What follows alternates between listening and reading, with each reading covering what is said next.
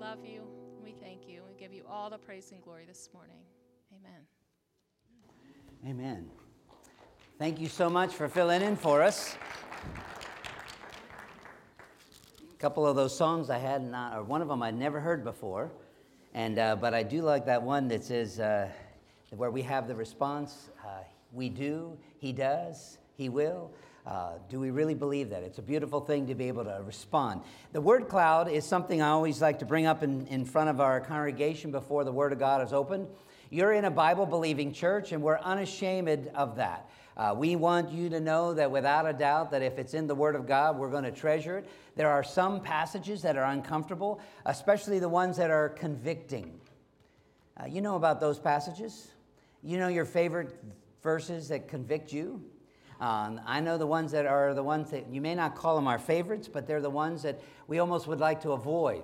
But all of Scripture is given by God and is profitable for doctrine, for reproof, and for correction in righteousness, that the men and women of God might actually be matured, that they might be complete, that they might be perfected, that they might be trained so that they could do the work of the ministry. If you look at the word cloud, you'll also see that the reason we treasure the Bible, it's not just a book of archaic words and phrases and sayings, not just a great collection of stories and narratives, but inside of this is we find the gospel of Jesus Christ, and that's why we're gospel-driven. The good news, as I've already indicated, is that God had before the foundations of the world appointed that Jesus would be the covenant Savior. He would be the Lamb of God to take away the sins of the world. And all those images and all that even language I used begins to explain how sinners like us can be forgiven. It was all a part of God's design, and that's the good news of the gospel. And because of the good news of the gospel, the other words around the word cloud, whether we're reformed, we give God the glory rather than man. We are covenantal. We know that God's not going to change the way that we're going to be saved. He entered in the covenant. This is the way it's going to be until eternity.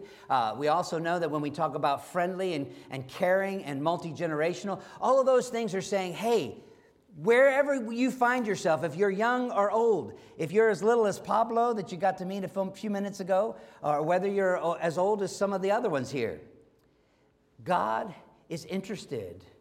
God is compassionate. And you are a child of God. If you're a believer in Christ, and because of that, you're part of the community, and that community is caring and is cherishing of worship. And that's why we want to not forsake the gathering of ourselves together as we've done today. We have come to meet, and my prayer is not that you get the best sermon that you've ever heard. My prayer is not that you're wowed by the greatest music that's ever been played. It's not that you would be able to feel warm because it's so cold outside, or that you catch up on your sleep because you lost an hour last night. My prayer is that you will meet with God. And if you met with God, you'll never be the same again. And if you leave this place bitter and angry, if you leave this place confused and frustrated, if you leave this place wanting to tear down instead of building up, maybe you shouldn't leave this place until you've encountered the living and true God. To have that peace that passes understanding. To be able to say, He does love me. Let us reverently attend to the public reading of God's inerrant, inspired, infallible word. If you'll turn with me to the New Testament, we're going to the book of Acts chapter 5. We're going to look at Acts chapter 5, and also is going to be connected to Acts chapter 4. So if you look in Acts chapter 5, the one text there, Acts chapter 5, this is the history of the early church after it had received the power that was unleashed by the Holy Spirit. I always believe the Holy Spirit's always been here. I can show you a scripture on that, but his power was released at Pentecost to be able to take the gospel to the ends of the earth. He was putting what it said in Acts 1:8. It says, and you shall receive this power. After that, the Holy Ghost is going to come upon you, and you're going to be a witness. You're going to be able to tell the world. You got something to say. And he says, I'll be with you. But in Acts chapter 5, we can see that when the gospel was going out, it didn't go out and get received so readily and easily by everybody. So in chapter 5, verse 18, I want to highlight this particular text. It says, they arrested the apostles and they put them in public prison. I'd love to preach on that text. Come and follow me as I follow Christ. And where do you think we might end up? Is the world going to just throw money at you? When you look at chapter 5, verse 18, I mean, this is 3 chapters now from Peter's great sermon at Pentecost, where 3,000 were converted. Peter is out there, and instead of getting the applause of the populace, instead of getting the elected officials or the ones who had been appointed to be able to say, oh, great, aren't we awesome? We have the apostles nearby. We have the disciples here. They can tell us firsthand about all this stuff. No. Acts chapter 5, verse 18 again says, they arrested the apostles and they put them in prison. Now, to give you the context, please turn back to another text in chapter 4, verse 18. In chapter 4, verse 18, you're going to run into the core issue here. So they called them and charged them not to speak or to teach at all in the name of Jesus. That's our core text today. I'm going to read it quietly and let it sink in. So they called them, that is the Christians, those speakers of the gospel, and they charged them never to do it again. Not to speak or even to teach at all in the name of Jesus. Oh Lord, I pray that you might help us to see the significance of this message, the timeliness of this topic. Lord, I pray that you would equip the saints to be able to give the message of hope to others. In Jesus' name I ask, amen. We're looking at a particular passage that was brought to my attention, not only by experience, but because, it's in Scripture, but Erwin Lutzer wrote this book, and I encourage you to get it. Some of you already have. In chapter 4 of this particular text, I want to go over this with my family. One of our goals this year was to look at it. It says, freedom of speech for me, but not for thee. The growing trend to stifle and shame those who uphold conservative or Christian worldviews. That was one of Erwin is a pastor in Chicago region. He's been there for a few years, wrote quite a few books, and he was writing this one to our generation, to the now time, saying, hey, will you be silenced? And the challenge there is for Christians is not to be silenced. Hence, the title of the sermon has to do with a biblical response to the cancel culture. If you look at the front of your bulletin card, or the bulletin today, you're going to see a picture of what kind of a place? Library. It's a library. As we picked this picture and put it on the front, some were questioning, have you actually been in a library recently? You know, there's so many things that are available to you on your internet or your phone, or even by television and your streaming choices. How many people actually go to a library? I'm kind of laughing because my daughter is in the back and she lives in the library. I think so. At law school, they have to read and read and read and read. But the idea of a library is normally a place where people are what? Educated. That's a good word. I always remember when we went as kids, we went to the library, you were always told to, shh, be quiet. Is the church supposed to be a place where you're supposed to be quieted? Shh, don't say anything. Just be nice. Sit in your seat. Don't ruffle anybody's feathers. Don't bother the person next over there. And make sure the librarian doesn't notice you. When you finish, put your books back or put them in the right bin, and then tiptoe. Is the church supposed to be a library? Where people are just so quiet? Now, it is kind of interesting that we're going to be relaunching or reviving our library ministry this summer. There has been a generous donation of some quality books. And I'm going to encourage people to be reading a quality book all the time. If you don't have some in your own home library, we've got a few here. Recommended reading, because we know that books are good, especially the good ones. But the idea here of being silenced is something that is so natural for us that we almost come out of the womb being told to be quiet. Isn't that the first thing you say to your kid that's crying? Shh. Or you pat them in their butt. I don't know how that makes them stop crying. It would make me think that it would make them want to cry more. But that whole idea, we're being shushed and quieted all of our lives. So this idea that Lutzer brings out about being silenced, for some people it's just as normal. That's just the way it's supposed to be. And they abandon this understanding of the First Amendment and even the understanding of why America was formed in the first place. And maybe even they even miss why God made us different than everything else on this planet. We are not animals, regardless of what the scientists tell you. We are made in the image of God. And we're not here to be silenced. We actually, if you finish this verse with me, go into all the world and make disciples. And he doesn't say do that with your zipper over your lip. And at the church here, one of our mantras, or the mission statement that we have, is to communicate the gospel by what? By our words, by our deeds, and with our passions, with everything you got. It's how you talk, it's how you believe, it's how you live, it's what you value. And yet, how many of you have been silenced already? When was the last time you shared about Jesus Christ? I mean, all of us know there's protocols, right? You don't want to be awkward. You don't want to do things. I mean, my goodness, we're already being trained on the airplanes now. We have to put stuff over our faces so we can't even look to see if somebody, when you start sharing the gospel with them, whether they even want to hear it or not.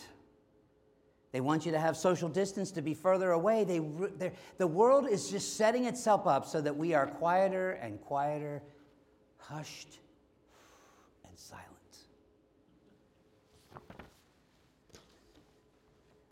We've been censored, marginalized, bullied, and we've even realized that it's raised to the level of being canceled and almost made invisible. Today's text in Acts actually helps to clarify the core matter.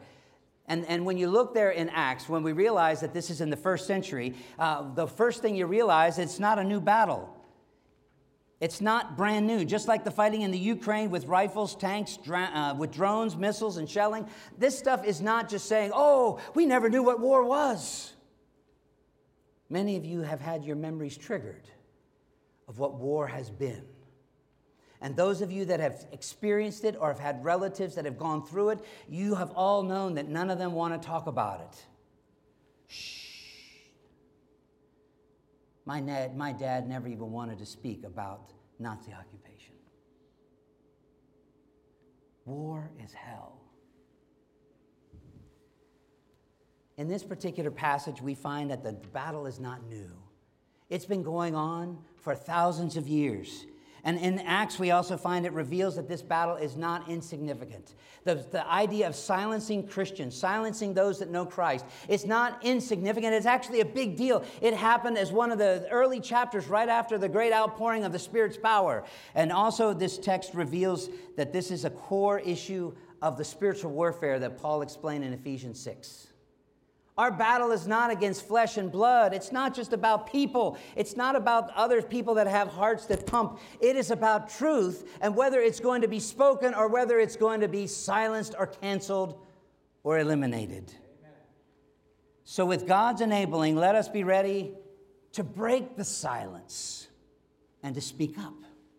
The 3 points of the sermon, if you follow along in your fourth point page, if you're taking some notes, the first one is about the theory of silencing. Second is the experience of being silenced, which we'll find in the text. And third, the antidote to being silenced. And that really is a big part of our application today when you realize how do you end up being moved to do something, ultimately breaking the silence, communicating the good news.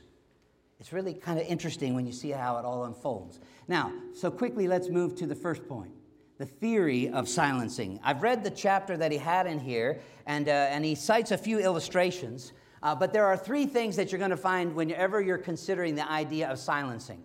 The concept or the theory that are behind it, there's 3 facets that you always will have.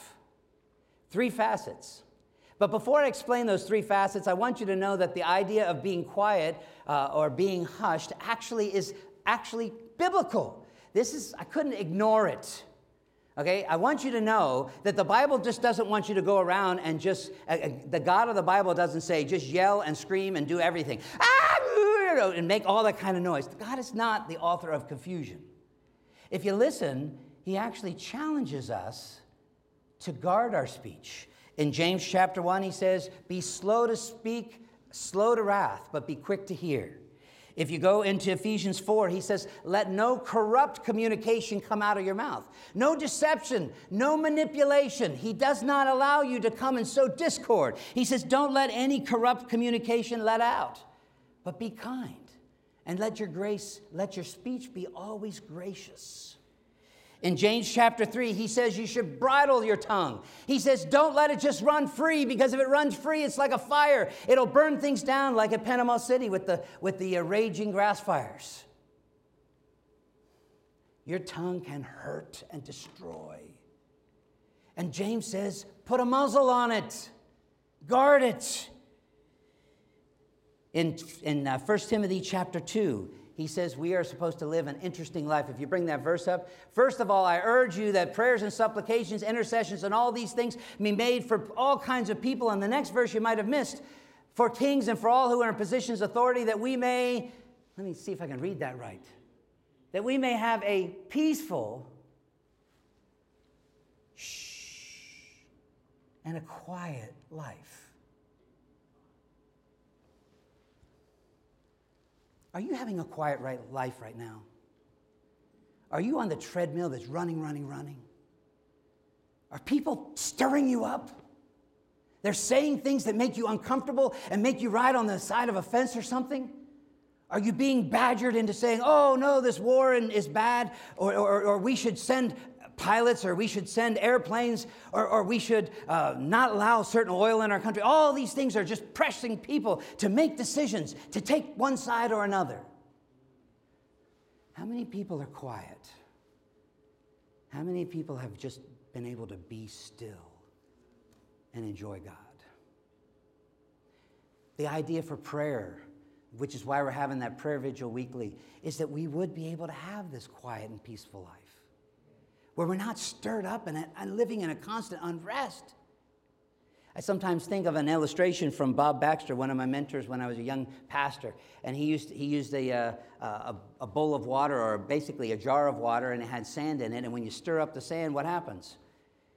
You can't see through the jar. But finally the sand will settle, and then you can see again. But it has to be quiet, it has to settle. If you keep stirring it up, it'll never reside. Now, I want to encourage you here is that the challenge here is that we are to bridle our tongue. We're supposed to be ready to speak when we need to. 1 Peter chapter 3, verse 15. He says, always be ready to give a reason for the hope that's in you. In other words, when you get bumped, you ought to spill out an answer. You ought to be ready to speak up. But he doesn't say you have to speak up all the time. In fact, I can take you to the Old Testament text where it talks about the trumpet. When the trumpet sounds, it is an awesome thing. It tells you either to charge, or it's going to tell you to retreat, or it's going to tell you to go home. But if you have trumpets that are just making noises randomly, it's a mess. It's dissonance. And so when we are ready to speak, I want you to know that Scripture tells us that how important it is to have some control of what comes out of our mouth. Okay, now, let me show you the 3 points that are the 3 facets that deal with silencing. And Luther ends up bringing it up at the beginning of his chapter. He says, silencing is a tool that the evil one likes to use. He says, in every revolution, you always have this new press for some government, some takeover. But they say one of the things that they have to do to succeed is to put a zipper on people from talking. Tell them to shut up. Tell them to sit down. Tell them to go home. Tell them to give up their weapons. But he ends up saying, silencing the opposition, silencing speech is one of the tools that they end up using. But having been created in God's image, people have a soul. And so it's not, this whole issue of silencing is so much more than just sound. And this is why I often say, just compare it to the animals for a moment. Well, you might be able to have a barking dog that you can learn to silence. You might have an operation, or you might even learn how to feed it a little bit too much. You know what I mean. The different techniques to be able to get that dog to be a little quieter. But we're people. And the idea of silencing is not about debarking, but it is about the souls of mankind, whether we're going to speak the truth or whether we're not. So the three aspects come this way, and you can follow along real quick. Silencing presupposes a message that is to be communicated. That's the first thing, the first facet. Silencing presupposes a message that is to be communicated. In other words, you can't silence something that is never going to be said. There always is something that is supposed to be said. Something that has to move from where it is to where it needs to be. That communication. Silencing doesn't even exist if there is no original transmission. So notice that's the first facet. The second facet is silencing reveals a pre-existing issue that is in conflict with that message. In other words, the reason why silencing is even rearing its ugly head, the reason why anybody would want to shut somebody up is because that what is going to be said is going to be in conflict with what they want. There's some conflict, some issue, some matter that they are just... Now, they may not have the ugly face and the scowl, but there's just turmoil in their soul. And the best thing they want to do is put a muzzle on you. The third part about silencing is achieved by the use of power. I might call it the use or the abuse of power. Now, think about this for a moment. In our text, you're going to find that as we show the experiencing of it. This power or the abuse of power is to prevent, to pollute, or to persuade. Let me explain it real quick, the theory of it. The power to prevent the message from being shared. Basically, they're trying to cancel it, as if to cancel a speaker on a college campus, or to close a church by not allowing it to meet, to ban parents from participation. It is to not carry the story on the news or to ignore it as if it was never even real. The first idea of preventing the message from getting out is to not give it a transmission. That's a pretty scary thing. The second way is to pollute it. The message can be polluted by being tainted, stripping it of its credibility, of its understandableness, and even of its usefulness. They come up with new terms. They basically try to say that the person delivering the message is a phony or a fraud, or this person can't actually speak the truth because they messed up 5 or 10 years ago. And they cast doubt of any kind of veracity. And therefore, many people they can't even discern between what is truth and what isn't. And the third way is the power to persuade. Now, this is a little more subtle, and this is where I think it hits us the most. The power to persuade the messenger to self-censor, to simply be quiet, to retreat from the arena of ideas, to submit to the world's new Great Commission, go without God, fall in with the new concepts of this postmodern thinking. Theirs is here to stay. They want us to conform to this world, to be absorbed into the global mindset. For those of you that are Trekkies, to be a part of the Borg. Any of you know what I'm talking about? Good, there's at least 5 of you nodding your heads. Let me summarize this real quick. The theory behind this is that there's something to say and that it is not welcomed to say that, and there's going to be efforts to be able to silence you, and that's what silencing is all about.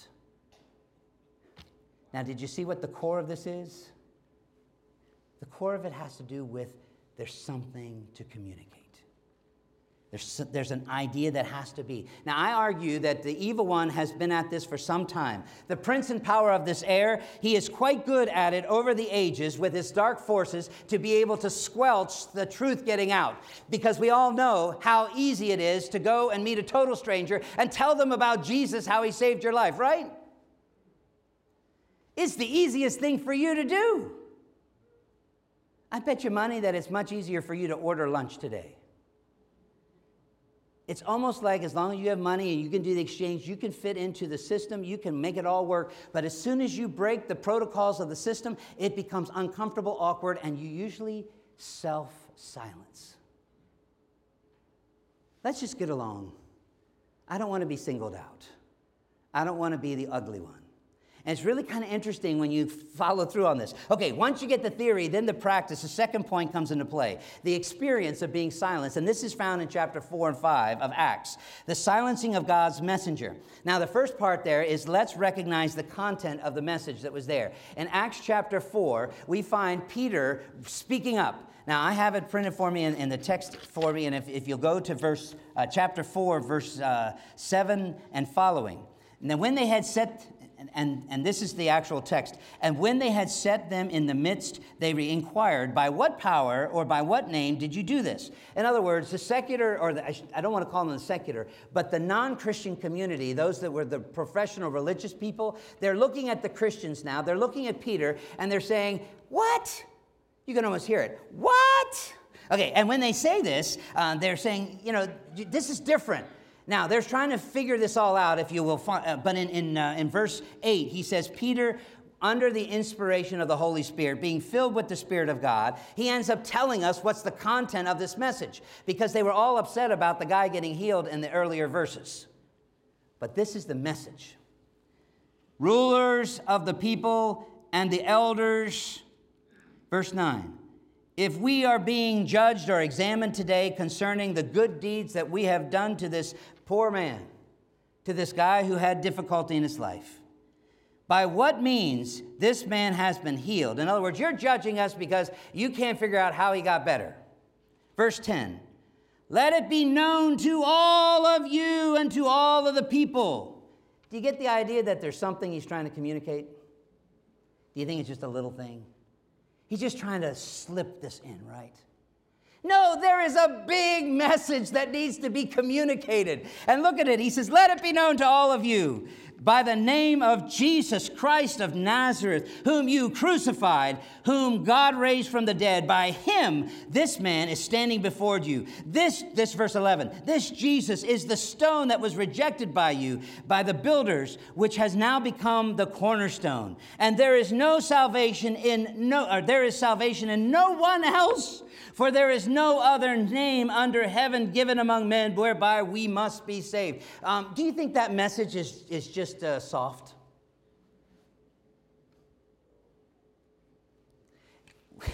Let us recognize the content of the message.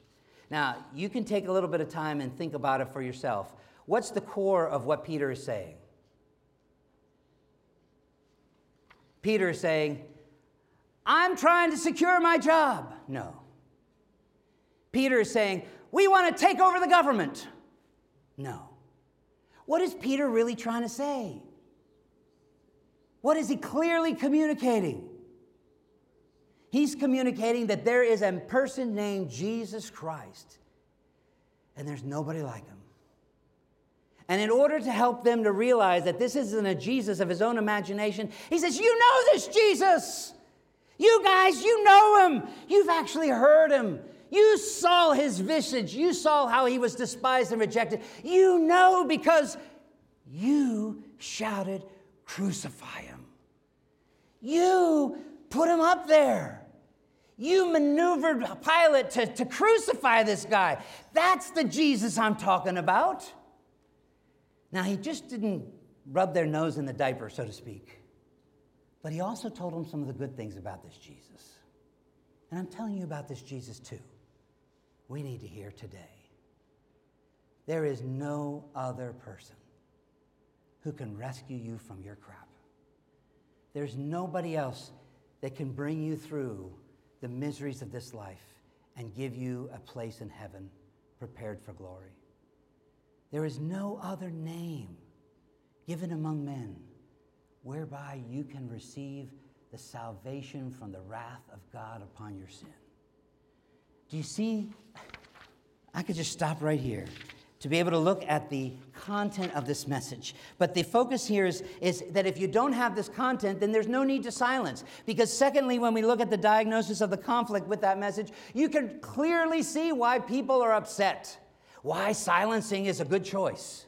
The people that are around there can't stand that guy named Jesus. They already tried to get rid of him. They already tried to cancel him. They already deceived. They manipulated. They pulled all the power plays. They played all the political games. They took him in front of the right politicians. They were awesome at it. I think everybody must have the same game plan. Satan must really be effective at passing it along from generation to generation.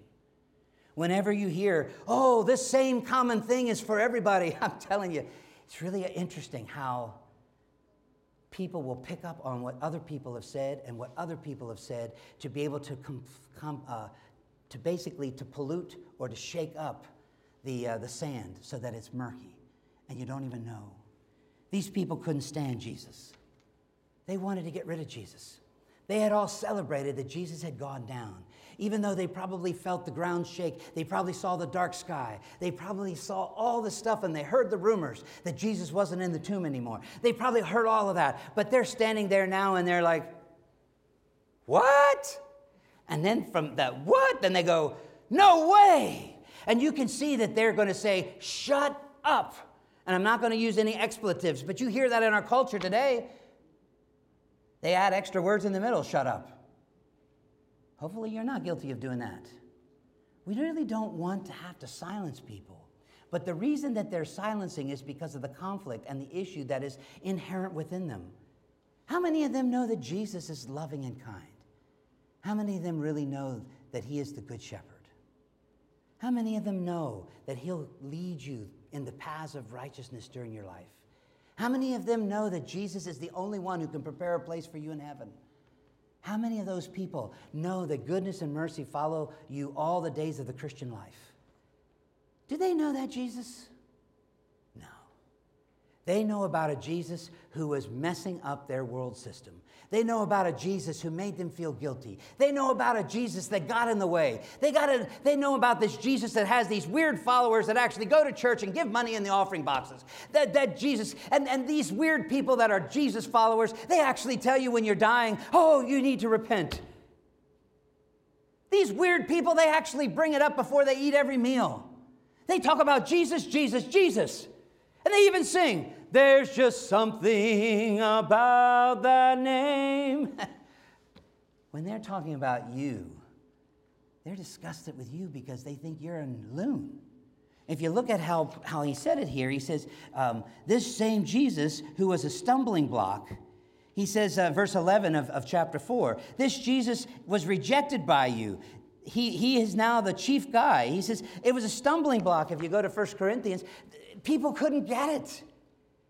You mean that guy that was almost without any clothes on, that died that miserable death with that crown of thorns on his head, who murmured those weird words, Father, forgive them? That guy, he's dead and gone. You see, the conflict is not really about Jesus. The conflict is within the soul of an unbeliever who doesn't see the truth. And they have to rely on their own understanding. They have to come up with their own agenda. They have to create their own utopia. They have to replace the heaven that Jesus told us about with one of their own making. It's so sad when you diagnose this conflict and the real issue is that they just don't have the eyes of faith. The third part about this theory being applied by experience is let's identify their techniques. When the people came after Peter and the other followers of Christ, it's interesting if you read chapter 4 and 5, you can see first they evaluated the messengers.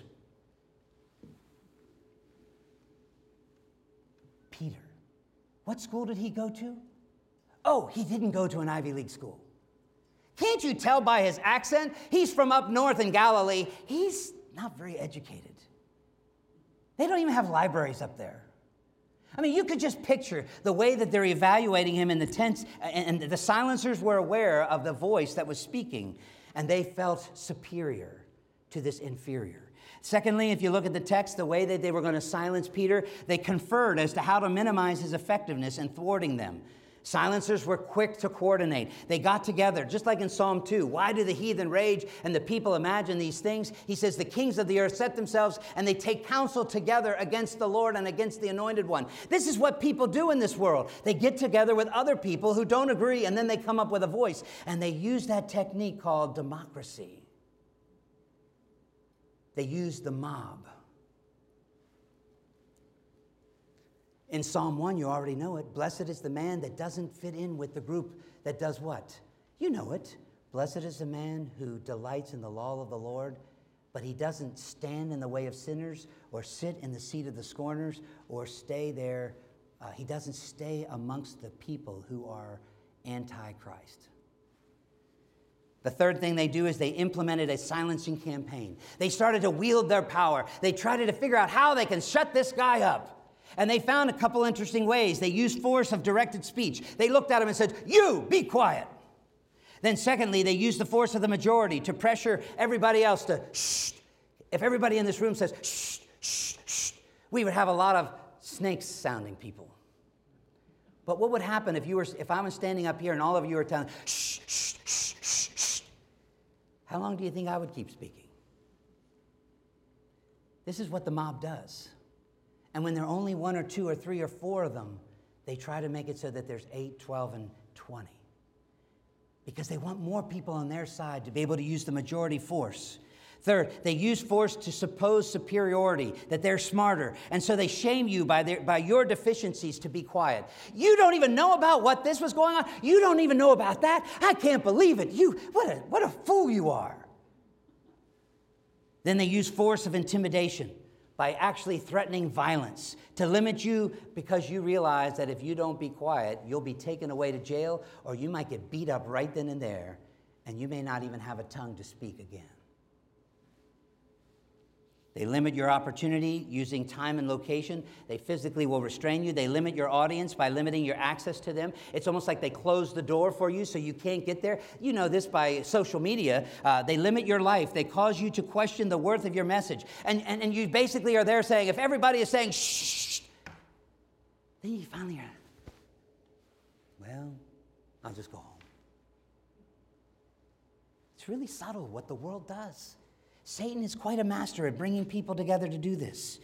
Peter's experience was exemplary. It's really interesting when you look there and you see this is the experience of the man of God. How much more do you expect to get away with it being a child of God? Told you the third point of the sermon is the antidote of being silent. They prayed that God would engage the matter, that God would empower the messengers. And so when you look here at the antidote is in chapter 5, verse 27 and 28. I always quote this in chapter 5, verse 29. The antidote is, I'm going to go ahead and read verse 29, chapter 5.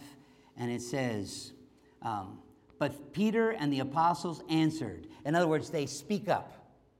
This is the way you have an antidote to the silencing pressures. We must obey God rather than man. We must obey God. The antidote to all of this, and I could get into a lot of it for you, but I just want to simply say it this way, is that boldness is what you get. And then you go truth, you're spirit-led, you're fearless of earthly plans. And you're faithful to God's plans. And I can just simply highlight it this way. If you spend time with God, you've come to church here today, and you've had a wow moment, I pray. You know that there is a God, and He's alive in this land. You know it. Then don't leave this place and pretend that you don't. If God is on your side, you are the majority. If God has put a message in your heart, it says, from the abundance of the heart, the mouth speaks. If you've got something to say, I pray that God has put something on your lips to say because He put something in your heart to communicate. You see, the antidote to being silenced is knowing what you know. It's knowing God. Then you won't have somebody else suggesting, did God really say that? Is God really out there? Oh, I saw that maternity hospital in the Ukraine bombed. There must not be a God in this world. All those people that were in the mosque that got blown up, there must not even be a Muslim God. He didn't even protect them. It's almost as if the way that the world keeps talking is that there's no God, no God, no God, no God, and no God. That's N-O. The antidote is K-N-O-W, God. The more you know God, the more you're going to know when to speak. The more you're going to know when you have to speak up. You're going to be able to quote just Peter in 5:29. I have to obey God. I don't have to obey man. I don't have to do what the governor says. I don't have to do what the president says. I don't have to do what the Hague says. I don't have to do what my wife says. I had to get that in. I have to obey God rather than man or woman. Now, you guys laugh a little bit at this, but the whole point, who are you listening to? You listen to the voices that often say the things that you want to hear. You often go to places where you feel the most comfortable. And you'll get up and walk out of places where you don't feel like it. When you find people that are saying stuff to you that you shouldn't hear, a lot of times you're going to get up, dust the feet off get the dust off your shoes and just move on. And we want to gravitate. Birds of a feather want to flock together. But the challenge that I'm giving you is that God has called us to go into the world and to communicate this message that there is a God in Israel. It's the exact same words that David said to Goliath when people were not thinking about religion. When David stood before Goliath, that 9-foot dude, and little David, with his tiny little sling, he was too small to be able to hold the sword. He's standing up there, and the message that he communicates is better than what the stone communicated. He says, there is a God here. And the God that we know is the winner. He will triumph. You can shame him, but he is real. You know about Shadrach, Meshach, and Abednego? You know why we know about them? Or as the VeggieTales calls them, Rack, Shack, and Benny? The reason we know about these characters is because they had a message that they couldn't bottle up. They just didn't zip the lip and say, okay, I'll bow the knee when I hear the music. No, they were going to communicate that there is a God. And they knew him. And if you look at the message that they told to Nebuchadnezzar, makes me feel like a spiritual dwarf. Those 3 young men said, there's a God, and he can take care of me. But if he chooses to let me die in this furnace, that's on him. I'm still going to trust him. You see, we know that same God. And I don't know what God has in store for you. This week, we had one of our church members have to go through a surgery. There was a mass that had to be removed.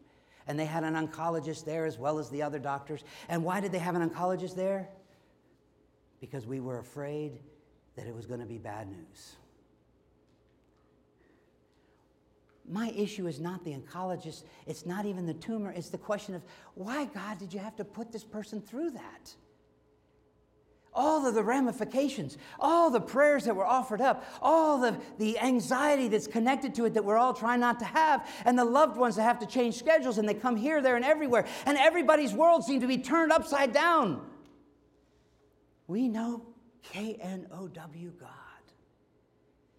And God brought this into that person's life, Romans 8:28, for good. And he's doing it to you too.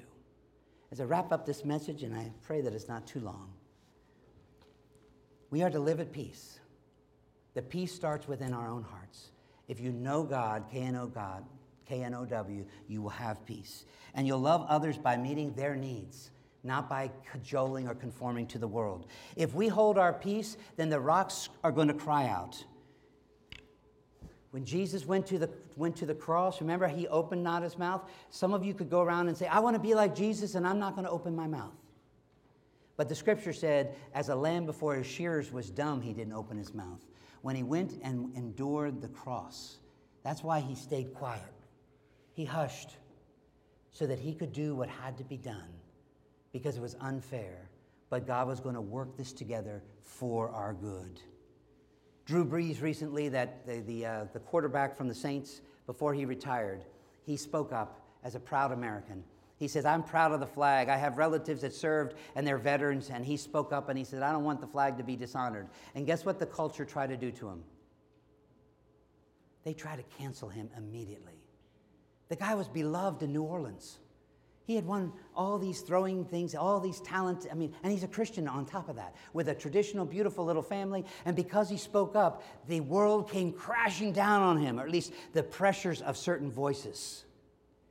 So much so that he apologized for being patriotic. Now he's out of the NFL, so he can be a talker and he can do a lot more things. I'm sure there's other people trying to pressure him now when he does his interviews on TV. I use that illustration for this. Do you know Jesus Christ? The Apostle Paul finally did in Acts 9. Before that, he didn't. If you have your Acts 9 moment where God has opened your eyes up to know Jesus, then you can't deny him. They may try to silence you. They may even try to sew your lips together, but you will still communicate that there is a Savior, and it's Jesus. I just want to encourage you. Don't be downcast. Don't be downhearted. When the world comes at you, when they plot against you, when they successfully put you in jail like they actually did to Peter, remember this, that we have a message that's supposed to share to the nations. The lyrics I had right here. We have a story to tell to the nations that can turn their hearts to the right. A story of truth and mercy, a story of peace and light. A story of peace and light. We have a song to sing to the nations that shall lift their hearts to the Lord. A song that shall conquer evil and shatter the spear and sword. We have a message to give to the nations that the Lord who reigns above has sent to us his Son to save us and to show us God is love. For we have a Savior to show to the nations whose path of sorrow he's already trod, that all the world's great peoples might come to the truth of God. For the darkness shall one day turn to dawning, and the dawning to noonday bright, and Christ's great kingdom shall come on earth, the kingdom of love and light. Lord Jesus, I do pray that we would not be ashamed of the gospel of Jesus Christ. I pray that you might put it on our lips and adorn it in our lives and manifest it in our loves. I pray that there would not be a family member that doesn't know that we know KNOW, Jesus. And I pray that you would give us opportunity to let our neighbors know that we KNOW, Jesus. And I pray that you would give us opportunity to get the gospel to people that we don't know, whether they're in government nearby or whether they're in foreign lands, or whether they're refugees like Christian Reinhold is pursuing. He's going to join, or the Seeps that are over there preparing in another European country that's starting to absorb the thousands and thousands of refugees. I pray that they might be able to tell others about Jesus, for there is no other name under heaven whereby people can get what they need. The forgiveness of sin and peace with God and a place in heaven, which he offers because of Calvary's accomplishment. I pray your blessing on this message. May it equip us to not be afraid of whatever comes our way, for we know that your truth will not be canceled. In Jesus' name, amen.